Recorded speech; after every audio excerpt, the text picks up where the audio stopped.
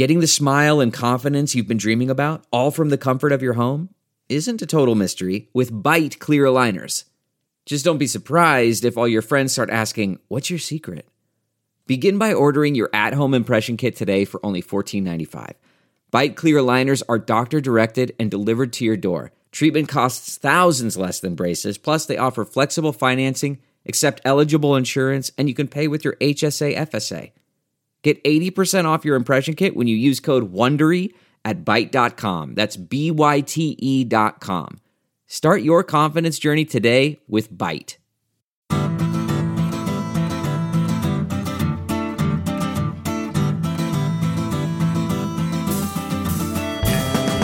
Welcome to the Sinica Podcast, a weekly discussion of current affairs in China, produced in partnership with SupChina. SupChina is the best way to keep on top of all the latest news from China through our daily email newsletter, our website, our app, and our growing range of videos and podcasts. It's a feast of business, political, and cultural news about a nation that is reshaping the world. I'm Kaiser Kuo, coming to you today from Chapel Hill, North Carolina. Joining me from his stately Nashville Pleasure Dome, where Alf, the sacred river ran, is a man who dines on honeydew and drinks only the milk of paradise, Mr. Jeremy Goldkorn, of whom it is often said, noting his flashing eyes, his floating hair, all should cry, beware, beware. But actually, he's pretty nice once you get to know him. Oh, Ziyumi, Khan of Khans, greet the people.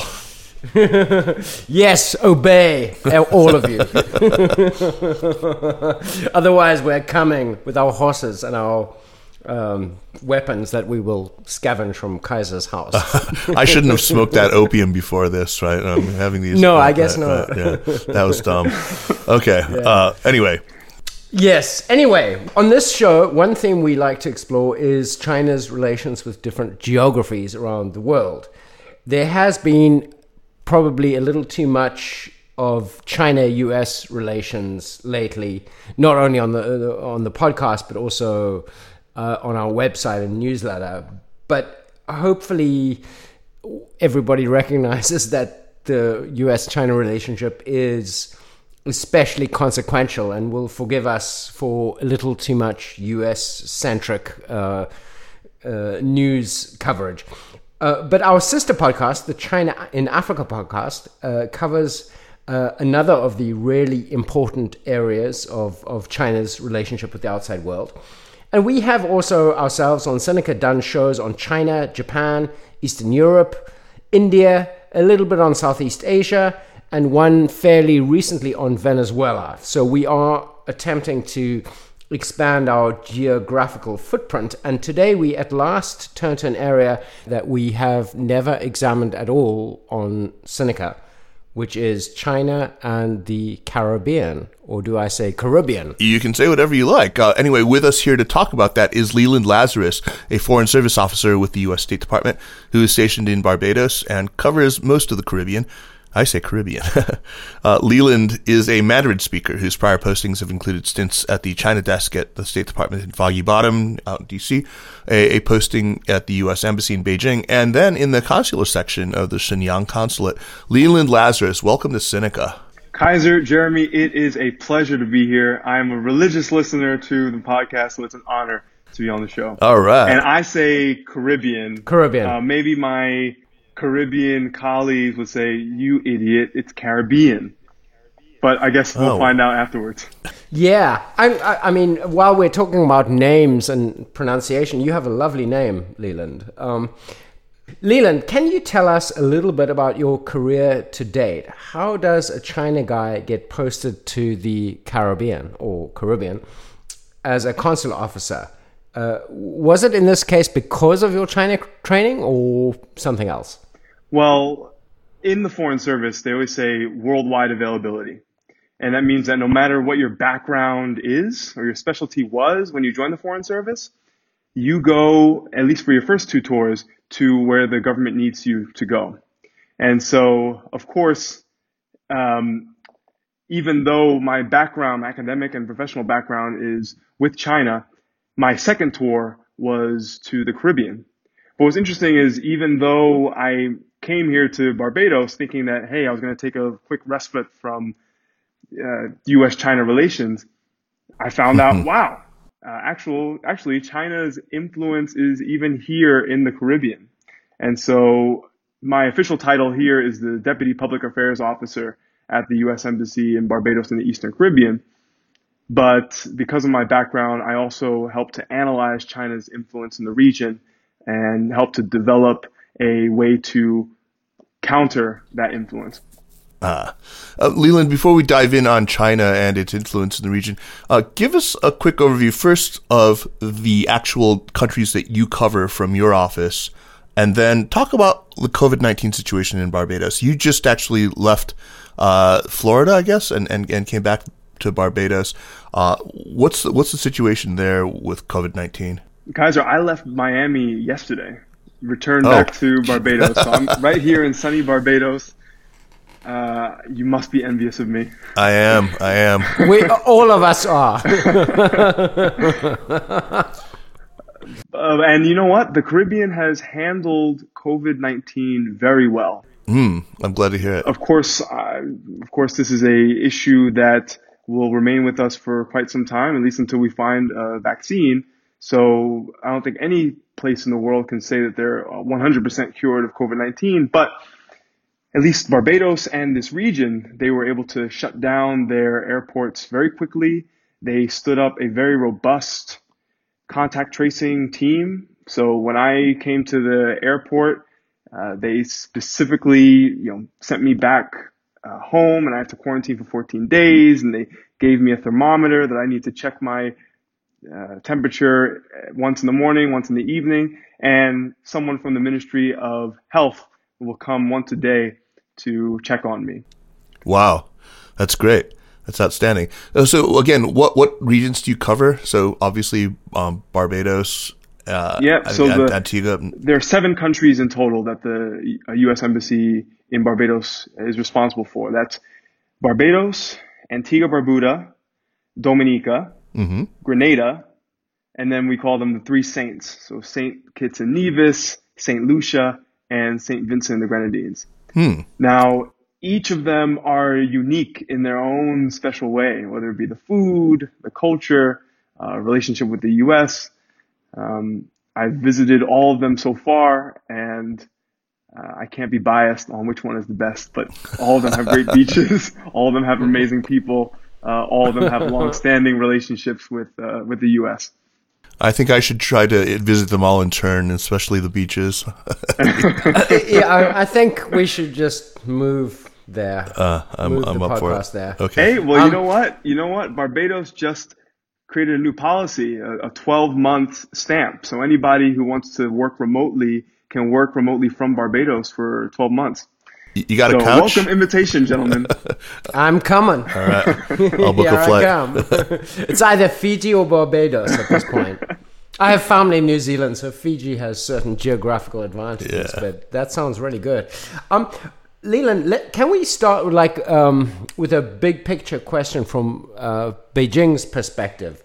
From a hard-nosed geopolitical Machiavellian perspective, what is it do you think that Beijing hopes to achieve in its diplomatic initiatives in the, I'm still going to say Caribbean, because that's how I grew up.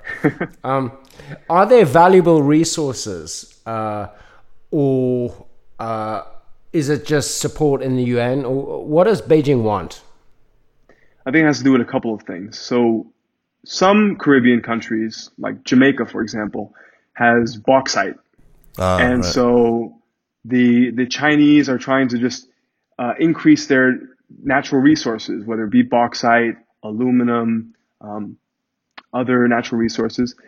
Another thing is increasing its exports, especially its excess steel capacity, which goes into the infrastructure projects that are in the region.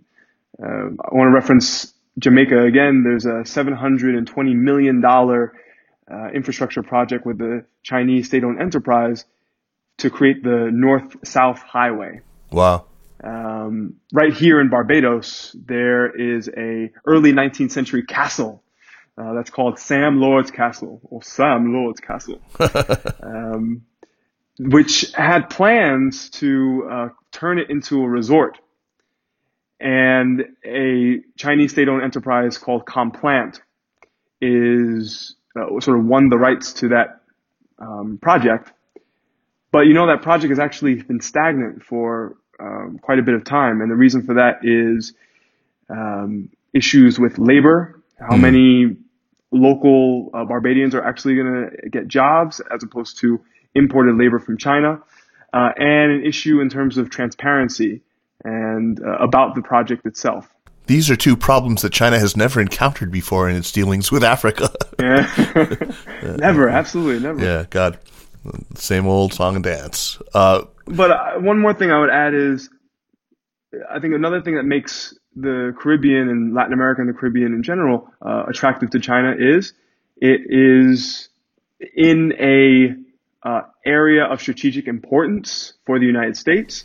It is an area of strategic importance, increasing strategic importance for China, because it can build key ports so that its ships can pass through, say, the Panama Canal, and again, going back to the need for natural resources. Okay, so you've given us a little bit of a sense of what China's looking for. I'm sure that there's, votes in the UN is a factor, as Jeremy noted also. And we'll get to the whole Taiwan-related stuff in a bit. But first, maybe let's look at what China has been doing there. Okay, we've talked about this $700 billion highway project. I'm sorry, $700 million highway project in Jamaica. But there's a lot of other infrastructure projects around, and there's pretty large development loan, other forms of development aid, and then give us a sense of what they've so far gotten in return.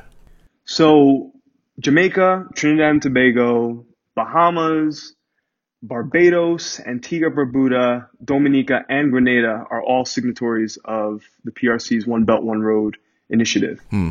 And I would say that over the past decade, the Chinese government and Chinese private companies have invested billions of dollars in the Caribbean.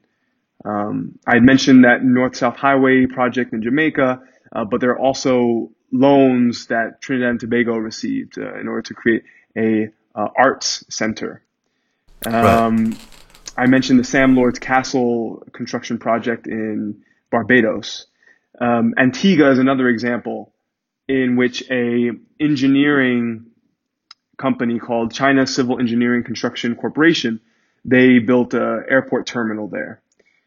I visited Grenada multiple times, and in Grenada there's a housing projects that are built by a Chinese company. There's also massive loans that are going. I mean, it's not in your sector, but there's a big loan to Trinidad and Tobago. There's a gigantic investment in the Bahamas, which is not in your region, but. What would you say has the Chinese interest in the region and the development assistance? What has been the main way that they have got involved in these local economies? Is it investments is the biggest thing, or loans, or infrastructure for resources deals, or direct aid, or what? It's been a mix of infrastructure projects and foreign assistance / aid. Our region is unique because it is so vulnerable to hurricanes, right? And so a lot of the countries, I'm thinking of Dominica and Antigua Barbuda specifically, are specifically vulnerable to hurricanes, and they've received aid from China on hurricane resilience in the past. I think another issue is that a lot of these Caribbean countries don't have access to funding from international financial institutions like the World Bank and the IMF. And why is that? Well, according to the metrics of some of these international organizations, a lot of these Caribbean countries are considered middle income or high income countries. And so they don't have access to some of those loans that they would otherwise need in order for big infrastructure projects. And of course, in comes China with 20-year concessional loans with just 3% interest rates, right? Right. And so it seems quite attractive from a Caribbean country's point of view in order to really create infrastructure projects in their own country.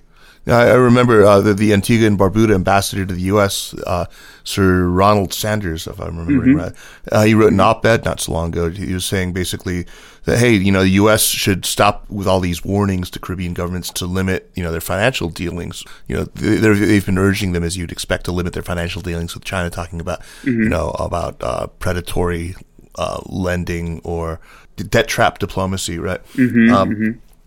And he's saying basically, look at these terms. I mean, you're talking about, like you said, 20-year loans, 3% interest rate. These countries have always been pawns. So, what does it matter whose money we take as long as we benefit? So, I mean, you definitely hear a lot of the same thing around the global South where China's been active. Is that a pretty common attitude across the Caribbean? And what does the U.S. tend to say in response to this? So from my perch here in Barbados, I would say that there's a disconnect in the perception of China, say amongst government officials and amongst the everyday Caribbean people. And why do I say that? Because China's infrastructure projects, their aid, and specifically in the midst of COVID-19, their COVID-19 assistance has been praised by local government officials. Chinese ambassadors in the region have posted positive op-eds about China being a friend. But from our research on media monitoring, we actually see that on social media, any sort of comments that are about China tend to be either negative or tend to be just apathetic about China, that it's seen as a big country far away. They don't necessarily know too much about what happens inside China. They just know that it's a big country that has a lot of money. And so I think amongst the everyday Caribbean people, there is still this suspicion about China's interests and aims in the region. Sure. That sounds similar to a lot of what you see in African countries and Southeast Asian countries and Pacific Island nations, where the elites are quite happy to deal with China, but the people writing crap on the internet, maybe not so much. Right. No, it's so true. And one thing I wanted to mention is there's a relatively new organization. It's called the Caribbean Investigative Journalism Network. And they had a long article about China's increasing economic influence in the region. And one of the things that's interesting that came out of that article is really looking at the fine print of some of the contracts that some of these state-owned enterprises made with some of these countries. And you read the fine print and you see that, oh, well, if X country does not pay the loan within a certain amount of time, well, then that country needs to give up sovereign immunity for this port or for this project, which is concerning. It's the Hambantota thing, right? Yeah. Right, exactly. It's really similar to what we were seeing, say, in Sri Lanka with the Hambantota port, in which Sri Lanka, couldn't pay on I think it was the $1.5 billion, right? And then China now has a 99-year lease on that port. So from our perspective, our concern, say the U.S., is we don't want our Caribbean partners to be duped by China, right? We want them to meet China with a clear-eyed and transparent manner. And how? Yes. I can't imagine that there could be any, State Department funding of this investigative journalism network either. Right. So how about on the sort of so-called soft power, like the cultural front? I mean, there's a Confucius Instant, a Confucius Instant. There's a Confucius Institute in the University of the West Indies. Is that the only one? Is there controversy surrounding it? How do people in the Caribbean feel about China's soft power initiatives? Well, I can speak specifically for Barbados because I basically have friends in the Confucius Institute, whether it be Barbadians studying Chinese or some of the Chinese teachers themselves. just for me, I know that there must be so many people out there listening who are just like me, who have lived in China before and tries desperately to maintain his or her fluency in the language, even though they live away from China. And so I frequently go to the Confucius Institute events and so on and so forth. There has been an increase in Barbadian students, Antigua Barbadian students, Jamaican students to China to study the language or study at a Chinese university. But in the main, it hasn't increased in, say, like exponential level, right? I think that just like elsewhere, the Confucius Institute is trying to find ways in order to just teach the local population about Chinese culture and put on events so that people will know a little bit more about China. So it's not been terribly controversial so far. There hasn't been a sort of movement to get rid of it or anything like that? No. Okay, I'm glad to hear it. Because, the Confucius Institutes are under such assault in the West, and not always fairly, I don't think. Yeah, guys. I know that there's like a large Chinese community. There's a large diasporic community of Chinese in Jamaica. We've talked about that before on the show. Are we seeing large flows of Chinese migrants to the rest of the area at all? Are there other Chinese communities being established on different islands in the region? So what's interesting is here in Barbados, I would put there are different groups of, say, Chinese in the region. So one of them are, of course,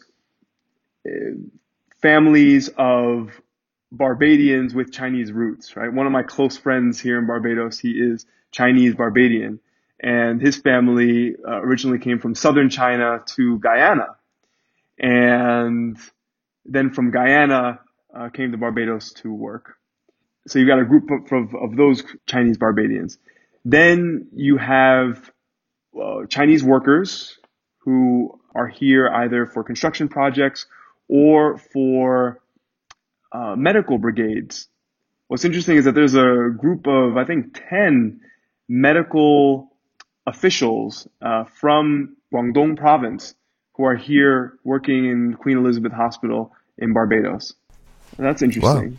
Wow. No, that's great.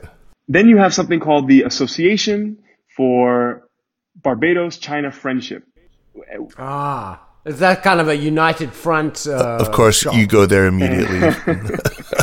And you're probably right. Well, it is a group of Barbadians who have studied abroad in China or did business in China and are now returned to Barbados. And their main goal is to increase the bilateral relationship. And so one of the clear members his name is Chelston Brathwaite, who was the former Barbadian ambassador to China. Yeah. That sounds totally above board, Jeremy. I don't know. I mean, I think you and your nothing United, dodgy going on there. The United Front, though, I mean, has become, it's to a lot of Westerners what the National Endowment for Democracy is to a lot of Chinese. It's like this, all-purpose Sure, boogeyman. It's a boogeyman you can blame everything on. But nonetheless, this operation sounds... Anyway. I don't know. Because pursuing friendship, what I you must found interesting be, is that association, the ABCF, they had a meeting, I think, just a couple of months ago. And what was fascinating was the PRC ambassador to Barbados. He gave the opening remarks, and he specifically said, and we need members of the ABCF to promote the truth about China. For example, the new national security law in Hong Kong has overwhelming support from the local Hong Kong people. And we must talk about... Totally innocent operation, obviously, Kaiser. Okay, I'm going to give you this one. And all the great things that China has done in terms of masks, diplomacy, and COVID-19 assistance, that should be spread throughout the country and throughout the region. So... Yeah. I gotcha. Leon, can you give us an overview of the situation with respect to the recognition of the People's Republic of China or Taiwan in the region you're responsible for? As I understand it, there are still quite a number of the states that recognize Taiwan or the Republic of China on Taiwan as a diplomatic partner. Many of these states are in the region that you are responsible for. Some of these are quite contested, as with the election in St. Kitts and Nevis, where the incumbent is pro-Taiwan, but his challenger is pro-PRC. Can you talk about this dynamic a little bit? Yeah, Jeremy, I think the Caribbean is an interesting place to look at and analyze the competition between mainland China and Taiwan. Because out of the 15 countries that still recognize Taiwan as an independent country, 5 of them are in our region. That's Belize, Haiti, and then what I call the 3 saints, St. Kitts and Nevis, St. Lucia, and St. Vincent and the Grenadines. Right. And Jeremy, you hit the nail on the head. Recently, there was a election in St. Kitts and Nevis where the incumbent Prime Minister, Timothy Harris, and the Unity Party are pro-Taiwan, and the opposition, they flirted with the idea that if they were to get into power, they would switch diplomatic relations from Taiwan to the mainland. Now, ultimately, the election resulted with Timothy Harris staying on, but it gives you a glimpse of the country sort of being on pins and needles when it comes to whether the country will switch during the next administration. St. Lucia is a perfect example too. I think from 1984 to 1997, it recognized Taiwan. And then from 1997 to 2006, it switched and recognized mainland China. And then from 2006 to now, it switched back to recognizing Taiwan. So I think there's like fiscal benefits to switching off, and right? Yeah, probably. But it's also kind of interesting that you have a very similar situation in the Pacific, where Pacific Island nations are also. I mean, that's where you have the other center of support for Taiwan, and also some switching back and forth and political jockeying. So do you think that small island countries are more predisposed to be friendly to another small island country of Taiwan? Or why in the Caribbean? Or the Caribbean?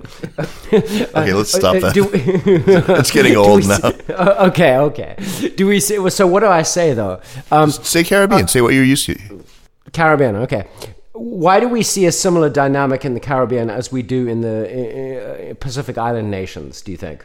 Yeah, I think in this region in particular, dealing with Taiwan brings results.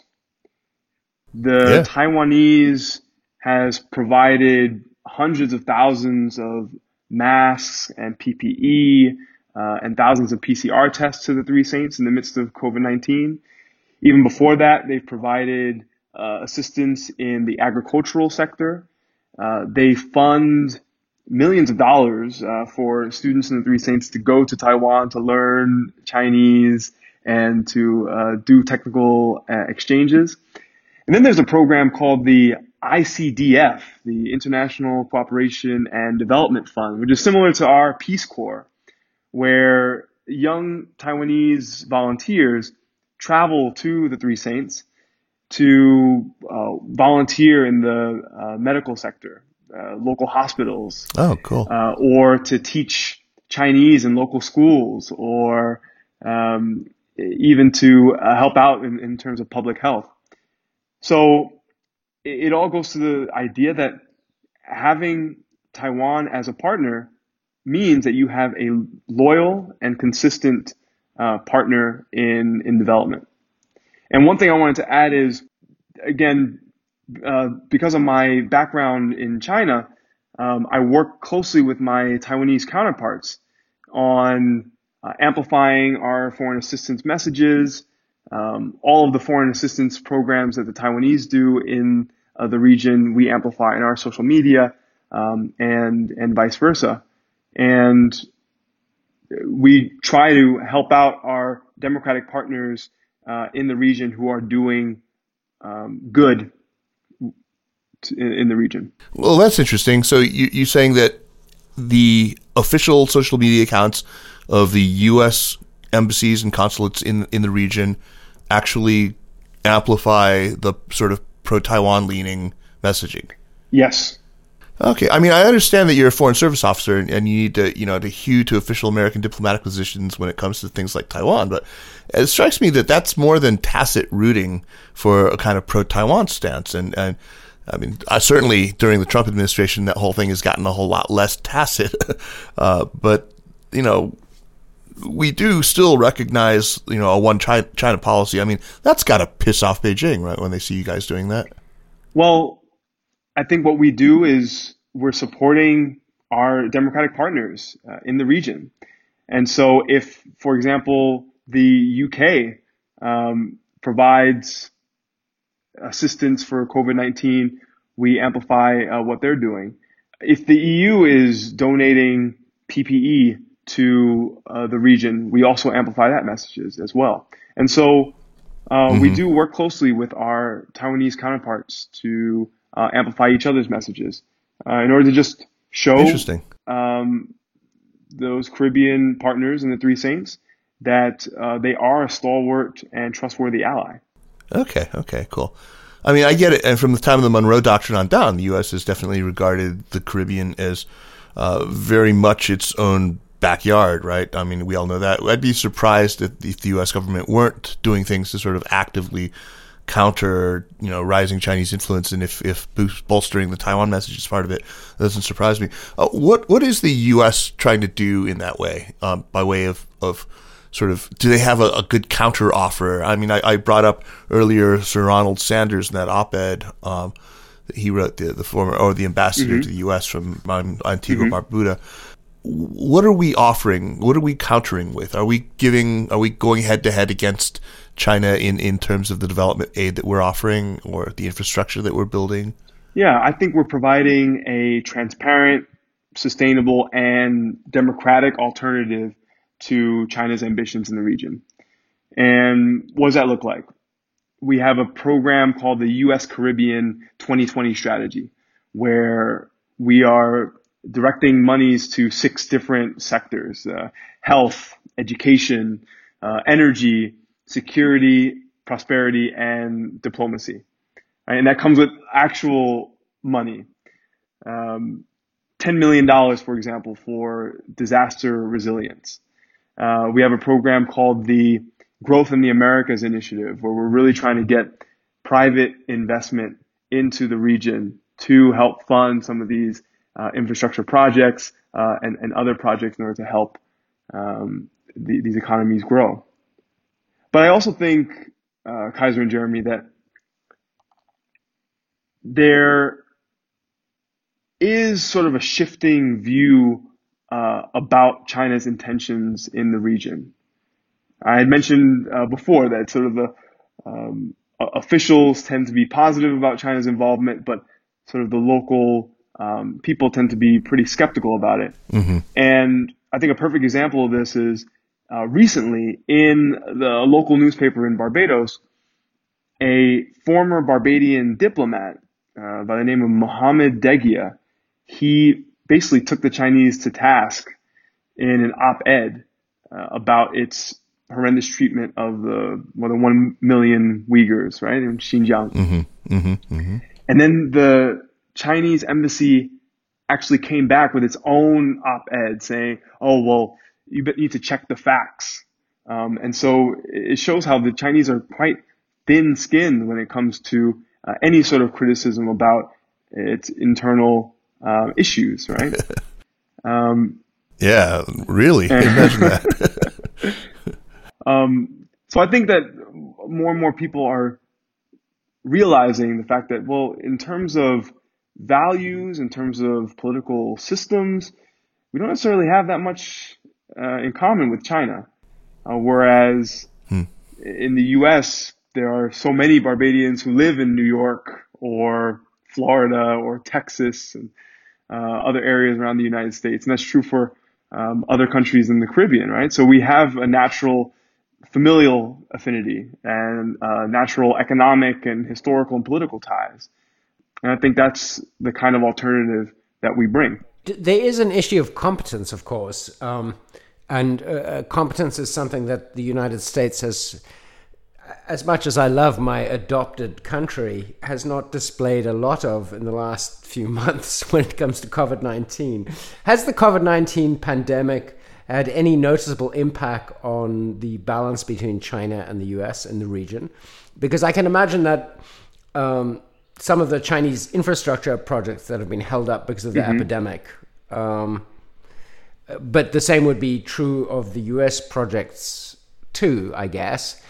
And anybody who's reading the news will be observing our flailing state, expanding case count here in the US.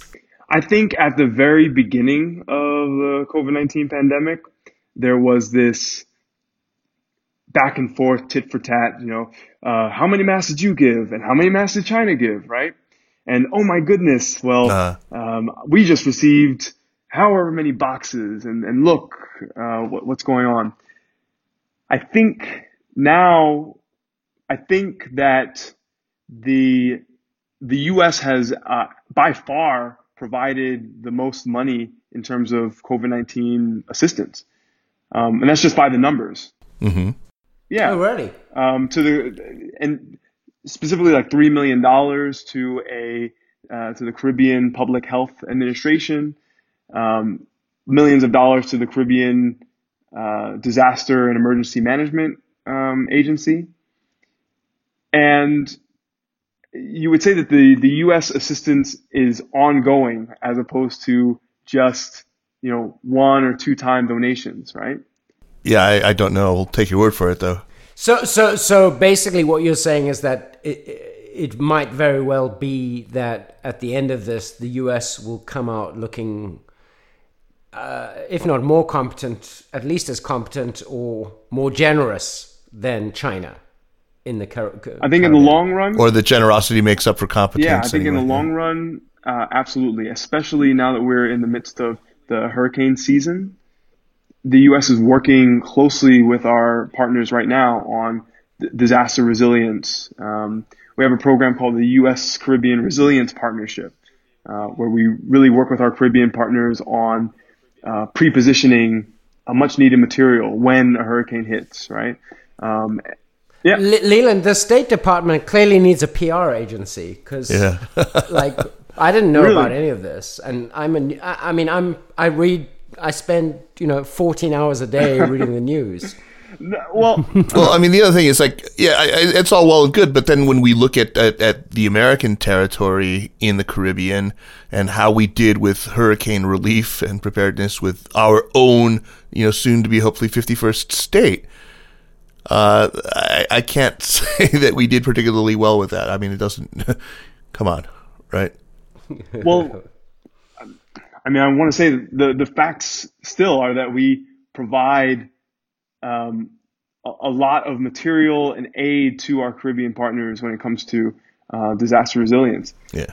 Last October, actually, we had a resilience working group where 14 different Caribbean countries all gathered right here in Barbados to plan out, basically create an action plan for the next hurricane season.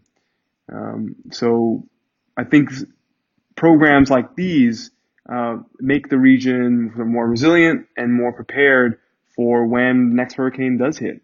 Yeah, so if it extends to Puerto Rico too. Hey, Leland, there's been, I know I've read about military exercises that the PLA has taken part in different countries of the Caribbean. I've seen, that there are Chinese military advisors occasionally in the area. Have PLA Navy vessels ever actually transited in the area, to your knowledge? And I'm just trying to imagine what the American response would be to that. I don't think that there's ever been any PLA, destroyers or any kind of sort of ships that were military ships that have gone through. I do know that the Peace Ark has passed through for medical missions in recent years. Sure. In which case, they provided medical assistance in Venezuela, for example, right? Right. But we also have the USNS Comfort, right? Our naval ship that comes in every few years to the region to provide the same medical care. And actually, last year, it passed through Grenada, St. Lucia, and St. Kitts and Nevis, and provided free medical care to more than 14,000 people. That's fantastic. That's great.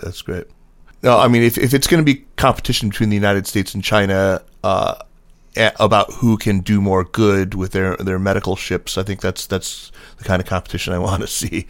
Anyway, Leland Lazarus, thank you so much for taking the time to chat with us. I totally look forward to having you back on the show again soon. Let's move on to our recommendation section, but first, a word about how you, the listener, can help us out. Dear Sinica podcast listeners and fans, we were grateful to be able to celebrate the 10th anniversary of our podcast with you guys, and I hope many of you caught that and enjoyed it.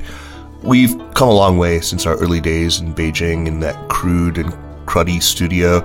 We are delighted that so many of you have come along with us on this ride. Today's SupChina is home not only to Sinica, but to 8 other podcasts under the Sinica network, and we've racked up about 250,000 downloads each month. That makes us pretty proud, but we would like to do even more, and we need your help. In celebration of our 10th anniversary, we're launching a fundraising campaign to support our ongoing podcast efforts. We appreciate your showing your support, especially during these difficult days of the COVID-19 pandemic, so please don't be shy. If you have valued the podcast and would like to see us continue to bring you wide-ranging interviews with the top people in the China field, please show your support. All the funds raised will go to support our team. We get to do the fun part, which is interviewing the guests, doing the research, and writing our questions, but we have many other hosts working hard on the other network shows. We have Jason, who tackles the editing and sound engineering on many of the network shows, making them sparkle. And we have Jeremy's editorial team, which does all the back-end support and works to get the shows up on the platforms like iTunes and Spotify, and on all the right podcast apps. So help us out. This is the first time in a decade we have asked for any direct financial support. Show us that you value what we're doing and that you've learned something from our work, and that we've made a difference in your understanding of China. Go to podcast.supchina.com. That's podcast.supchina.com and help us out. Thank you so much. Okay, now on to recommendations. Jeremy, what you got for us this week? Okay, so I got a book called The Secrets of Snakes, The Science Beyond the Myths by a biologist named David A. Steen, or as I would pronounce it, Steen, which means stone in Dutch and Afrikaans. And he is also on Twitter at Alongside Wild. And one of the great things, I've just started the book on the snakes, which is very nice. And it's mostly about North American snakes, but I think anybody all over the world who's interested in animals will find it interesting. But one of the great things about David Steen is that if you tweet him a photo of a snake, he will help you to identify it. And I don't know if he can do this for snakes on Barbados, but he probably can. Oh, wow. I want to check this guy out. I mean, I just noticed he has 45,000 followers. I think there's probably like this whole wildlife Twitter that's probably a lot nicer than China Twitter, huh? It's a lot nicer than China Twitter. Wildlife Twitter is very sweet. Wow. China Twitter has become, well, we all I know. think most of our listeners know, but it's pretty nasty. I even hate people I love on China Twitter. I mean, it's just... Yeah. I know the feeling. I hate myself on China Twitter, actually. Okay, that's great. The Secrets of Snakes, The Science Beyond the Myths. I killed a snake recently in my garden. Oh, you mean person. He was a copperhead. It was like a totally poisonous mother. I mean, anyway. Just pick it up and put it somewhere else. Pick it up. No, I'm not going to pick up the snake. I mean, you and your people in that part of the country are snake handlers, maybe. But I'm not sure if I would get close enough to the snake to even take a picture to send it to this guy. Yeah. Leland, what you got for us? Recommendations? I've got two recommendations, really three. Oh, excellent. So one is 故事 FM, which is a podcast. Oh, yeah. Oh, yes. Fantastic. Seconded. It's a great sort of podcast for, again, everyone like me out there who are China scholars but living away from China and desperately trying to maintain our fluency. This is a great sort of tool. It's about 30-minute episodes of really interesting stories. I mean, I think a recent episode was of a normal Chinese guy who just left it all to go and serve in the French Foreign Legion. Oh, wow. Or a That's Chinese fantastic. lady who spent, I think, many years in Afghanistan and sort of figuring out Afghan culture. So it's a really interesting podcast. So I would recommend that. Second recommendation is for any scholars of color who are interested in Asian sort of politics, specifically China. There's a new organization called the National Association for Black Engagement in Asia, NABIA, and it's a repository of Black experts on Asian issues, China, Korea, Japan. So if you guys haven't checked it out, definitely check it out. See if there are any experts who could also be on the show. Oh, that's fantastic, and it reminds me that we're in August we're going to be taping a show with Mark Akpaninye, who's he's a China scholar who has put together this Black China Caucus, and they've put out this survey right now to try to get people to sign up for a list of China specialists in different areas who are people of color, specifically who are Black Americans and not just Americans, Black people around the world who study China. So make sure you get on that list. And we're also going to have Keisha Brown, who's at Tennessee State University, on that show joining us as well. And we'd love to have you back for that as well, Leland. That would be great to have you on. That would be fantastic. And I think the last thing is, if anyone out there is interested in, say, the Foreign Service or thought that this sort of job might be interesting, definitely go to careers.state.gov. It has been a very interesting ride over the past 5 years thus far. And so I bet. from northeastern China, right near the China-North Korean border, to sunny Barbados, but still focusing on China relations, it has been a wild ride, let me tell you. Sign of the times. Absolutely sign of the times. I mean, if I could get security clearance, I would totally want your job, but I don't think they would have me. Well, me neither. I don't think I'd make it. Yeah.